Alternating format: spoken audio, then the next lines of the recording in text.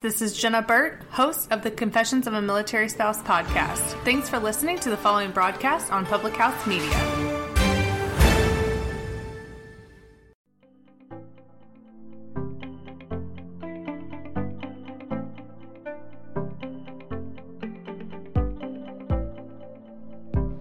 Good morning, sluts. Happy No Filter Friday on Public House Media.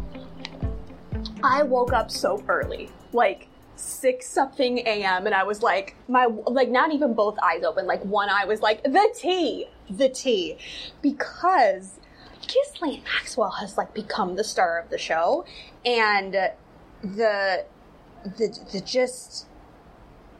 juiciness of this is just so delectable, like with what's going on with her case right now, and it really feels like, because there's so much like fretting, just panicked fretting around her court documents and her passports and her jail conditions and like all these like ancillary people that she's been messing with for all of these years, just panic, just absolutely panic. They are more panicked than the guy that I saw in on Trader Joe's on Sunset, panic buying frozen pretzels a year ago.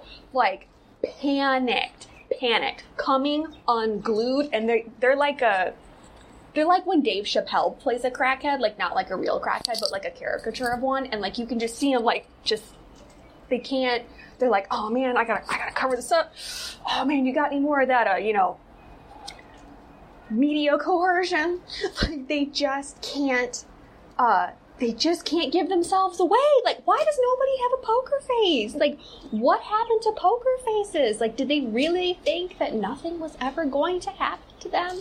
That they could just, Lolita Express an island away forever and ever and ever, and no one was going to say anything?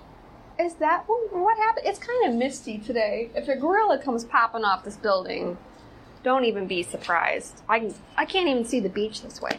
Anyway, so I woke up this morning with the sauce, and if you're even as a fraction of excited as I am, then we're going to have a lovely, lovely time. A couple things have happened in like the last 24 hours. It's like she times her nonsense to this show, and for that, I'm appreciative. So, with that being said, we have to talk about 2 articles and some other little bit of tea. So, basically, we'll start with just a little sip of tea first, because it's delicious. So, her brother has been going around doing this, giving interviews like, my sister didn't do anything, and I don't know why this, and blah, blah, blah, blah, blah. And the guy's like, he's got this British accent. And they're like, do you really think that any of us trust this anymore? Like, come on. You've got, if you're gonna run around and try to, perpetuate these lies, get a dialect coach. Do something to make yourself at least sound less aristocratically apathetic, I guess. Just do something. Do something about that voice, because, you're not going to do anything about your actions for sure. You're definitely going to be taking up for this woman. And I don't think it's because she's your sister and you love each other so much. I think it's because it's going to implicate you and people around you. That's definitely why you're doing it. So I think if you're not going to change your actions, which you're definitely not, at least get a dialect coach. You should be able to afford it. I don't see why that would be an issue for you. So he's been doing these interviews, and in I saw an audio clip. So it might have been a on-camera interview, or it might have been audio only. I'm not sure. But basically, they showed him the photograph of Ghislaine in the background that we've all seen. Ghislaine in the background, and then Prince Andrew with Virginia Guff in the foreground. And he accidentally, not on purpose, let it slip that photograph was taken in Ghislaine's house. And of course, he didn't say, oh yes, that's my sister's home. He didn't say that. He was like, oh, it could have been faked, and it could have been this, and oh yes, I recognize that home. Just say it. I mean, I'm so tired of people acting these demonic oligarchs. I'm so sick of of them acting like people can't see through the nonsense. Like, come on, dude. Like, come on. Like, at least fix that accent, and then, like, just could you have some conviction, maybe? Like, don't make it so easy. Like, put some effort in, home skillet. Jesus. Okay, so let's get to the hot story of the minute is her redacted court documents, and we're going to get to that, but we're going to do this first because the sauce, the tea that the Wall Street Journal spilled, again, accidentally, subtly. I mean, I'm not going to say it's like all the way between the lines, but it's like slightly above the line. Anyway, Ghislaine has to sell this little funky, expensive house she has in Hyde Park. And of course, she just said that she was, happy to give up her British citizenship, happy to give up her French citizenship. This woman cannot get away from the UK faster, and I think it might be because some of that queen clap. I think, above all else, she is very scared of the queen clap that could very well come her way because, Prince Andrew is the queen's favorite. Been the queen's favorite, stays the queen's favorite, despite, everything that's happened. And this woman just cannot distance herself from the UK enough to be happy to give up the citizenship of 2 Tier A passports, especially of a country that you grew up in, you have homes in, you have some snibbity, snobbity, floppity family there. I mean, not that they really care about each other, but still, her brother's taking it for her regardless. It's just, it is sus. It is absolutely sus, and there's literally no way around that. So, she has decided to sell this Hyde Park home to pay for legal fees, because now she's a broco. And also, obviously, try to avoid that queen clap. And it's, it kind of looks like a carriage house. I mean, I guess this would be cute there, I suppose. And the houses in this neighborhood go for $2.6 to $8 million, like, depending. That's in British pound. The U.S. equivalent is $3.6 million to $11.2 million. So anyway, she sold this house to pay legal fees, and the sale ran into complications with Miss Maxwell's bank, Barclays. The bank closed her account in February, the day after the lawyers deposited £130,000, an initial payment from the buyer. In a letter from the bank that was viewed by the Wall Street Journal, Barclays cited the terms that forbid customers from putting the bank in a position where it might break the law, regulation, code, or other duty. Financial laws across the pond are a little bit different than U.S. And the Maxwell family has found a way to complete the sale of the house without the bank being involved. Also sus, but that's a whole different category. Anyway, this is the real tea that Wall Street Journal spilled in just beautiful fashion. Barclays' chief executive officer, Jess Stanley, counted Epstein as a client when he was an executive at JP Morgan Chase. He made visits to Epstein at his private Caribbean island. The Journal has reported UK regulators opened an investigation into how Mr. Stanley characterized his relationship with a convicted sex offender to Barclays, and how the British lender described it to the regulator. A spokesman of the UK Financial Conduct Authority declined to comment on the investigation. Mr. Stanley said his relationship with Epstein was professional, and it began in 2000 when he was the head of JP Morgan's private bank, and the financier was a client. A major Barclays shareholder called last year for the bank to withdraw its support from Mr. Stanley because of his links to Epstein. I really wonder who that Barclays shareholder was. Anyway, we'll get to that eventually. Miss Maxwell's brother, Ian Maxwell, accused Barclays of closing her account to protect Mr. Stanley.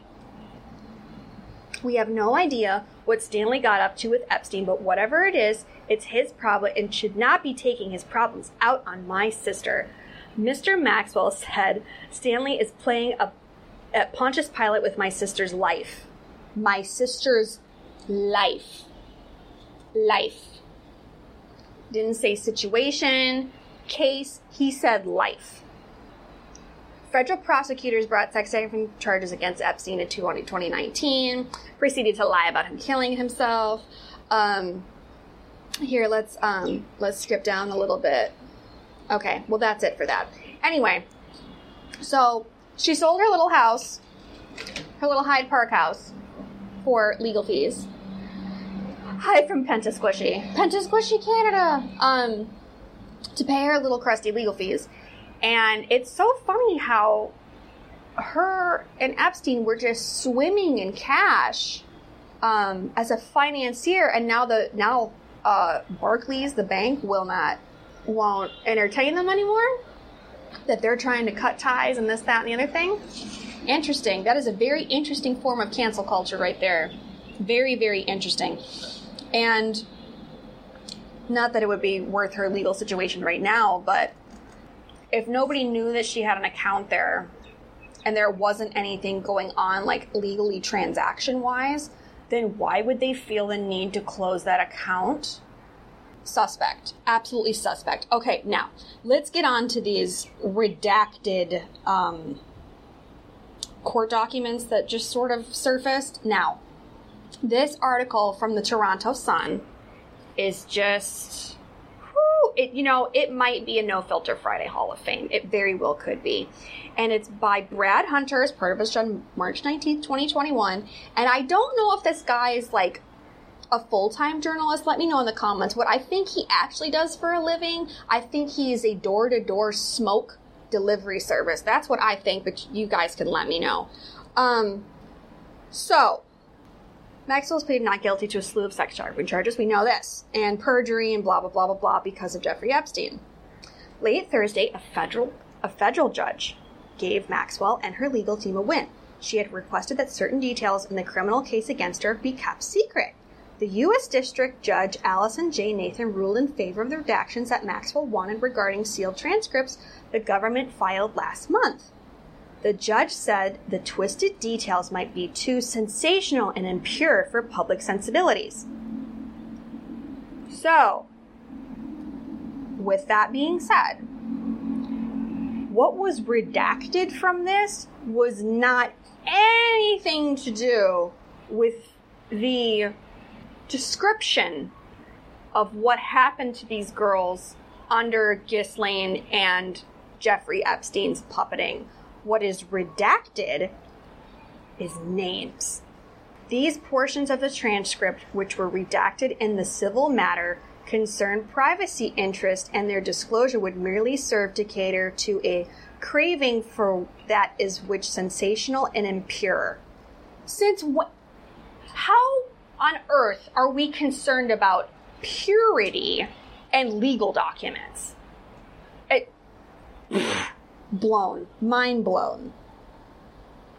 Nathan also granted the prosecution some redactions they had made when filing the transcript. The feds wanted to protect the integrity of their probe and third parties, but it wasn't all roses for the publishing era. Some of her requests were torpedoed. Though the defendant contends that some of the information contained in the redactions is public, she furnishes no evidence to that effect, the decision said. In days gone by, newspaper reports on trials and crimes could contain treasure trove of code words as meanings of skirting readers' sensibilities. That's what I'm for.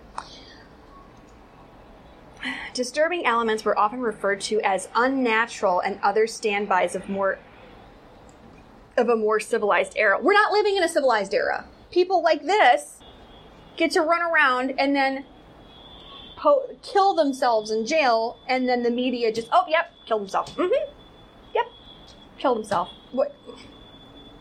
A more civilized era. Civilized is come and gone. It's gone and over with, so let's just not. Today, that it is impossible to be when too many people can barely get past the headline before registering their rage on Twitter. Since now all of a sudden the media cares about rage and Twitter impressions. That's so, oh gosh.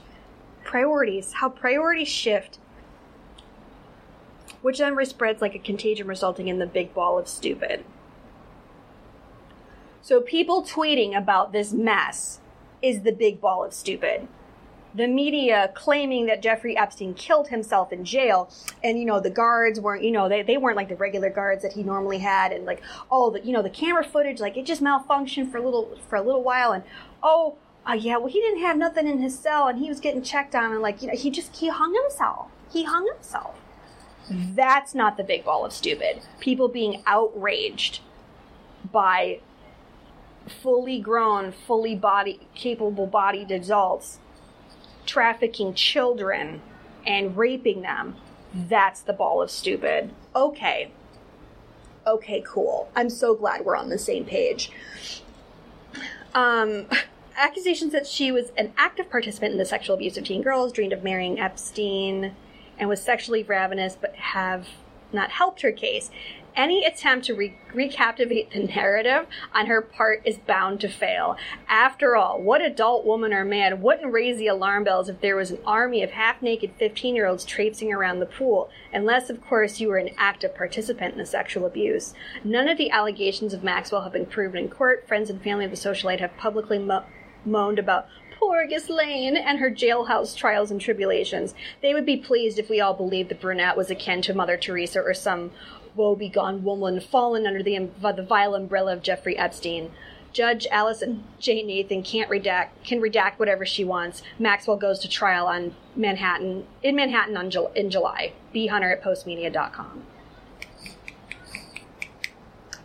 Snaps for B. Hunter. Snaps for B. Hunter. She can redact whatever she wants. Why? Because we're coming for that ass. That's why. It's just... I'm like the level of insulting just never ceases to amaze me. Never. So her little redactions are there. She didn't get them all approved. I think they probably didn't approve all of them, like, just to appease, the few of us like myself that are so incredibly unbelieving, just this word that just doesn't really cover it, but just so uningrated with this nonsense that the media is peddling and this court situation and everything surrounding her is just trash. But like B. Hunter said, the judge can redact whatever she likes, but we all know what the deal is, and it's just silly. Like, we're coming for her head regardless. So redact away. We'll just keep reading between the lines. Fine.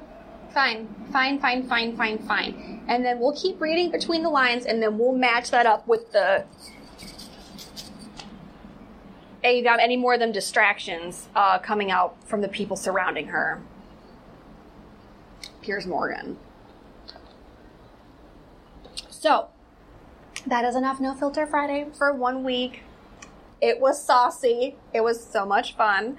And then I think next week, it's our last show before Public House Media takes its hiatus. So I'm still trying to make decisions, but we've had this relationship for years, so I don't know if I should continue just doing live sporadically, or maybe just compile episodes for when the network comes back, and then they'll all get uploaded, and you and I can still do this. I'm not sure what we're going to do. But I'm sure the answer will come to me. I'm sure it will come to me. It will just, rain down on me like the Dubai sun. Check out other shows on Public House Media, like Choose to Rise, which you can actually listen to on the radio in Turkey, BTW. And I will see you all next week for another No Filter Friday. God only knows what's going to happen. The show writes itself, and Ghislaine Maxwell's a new star. Bye!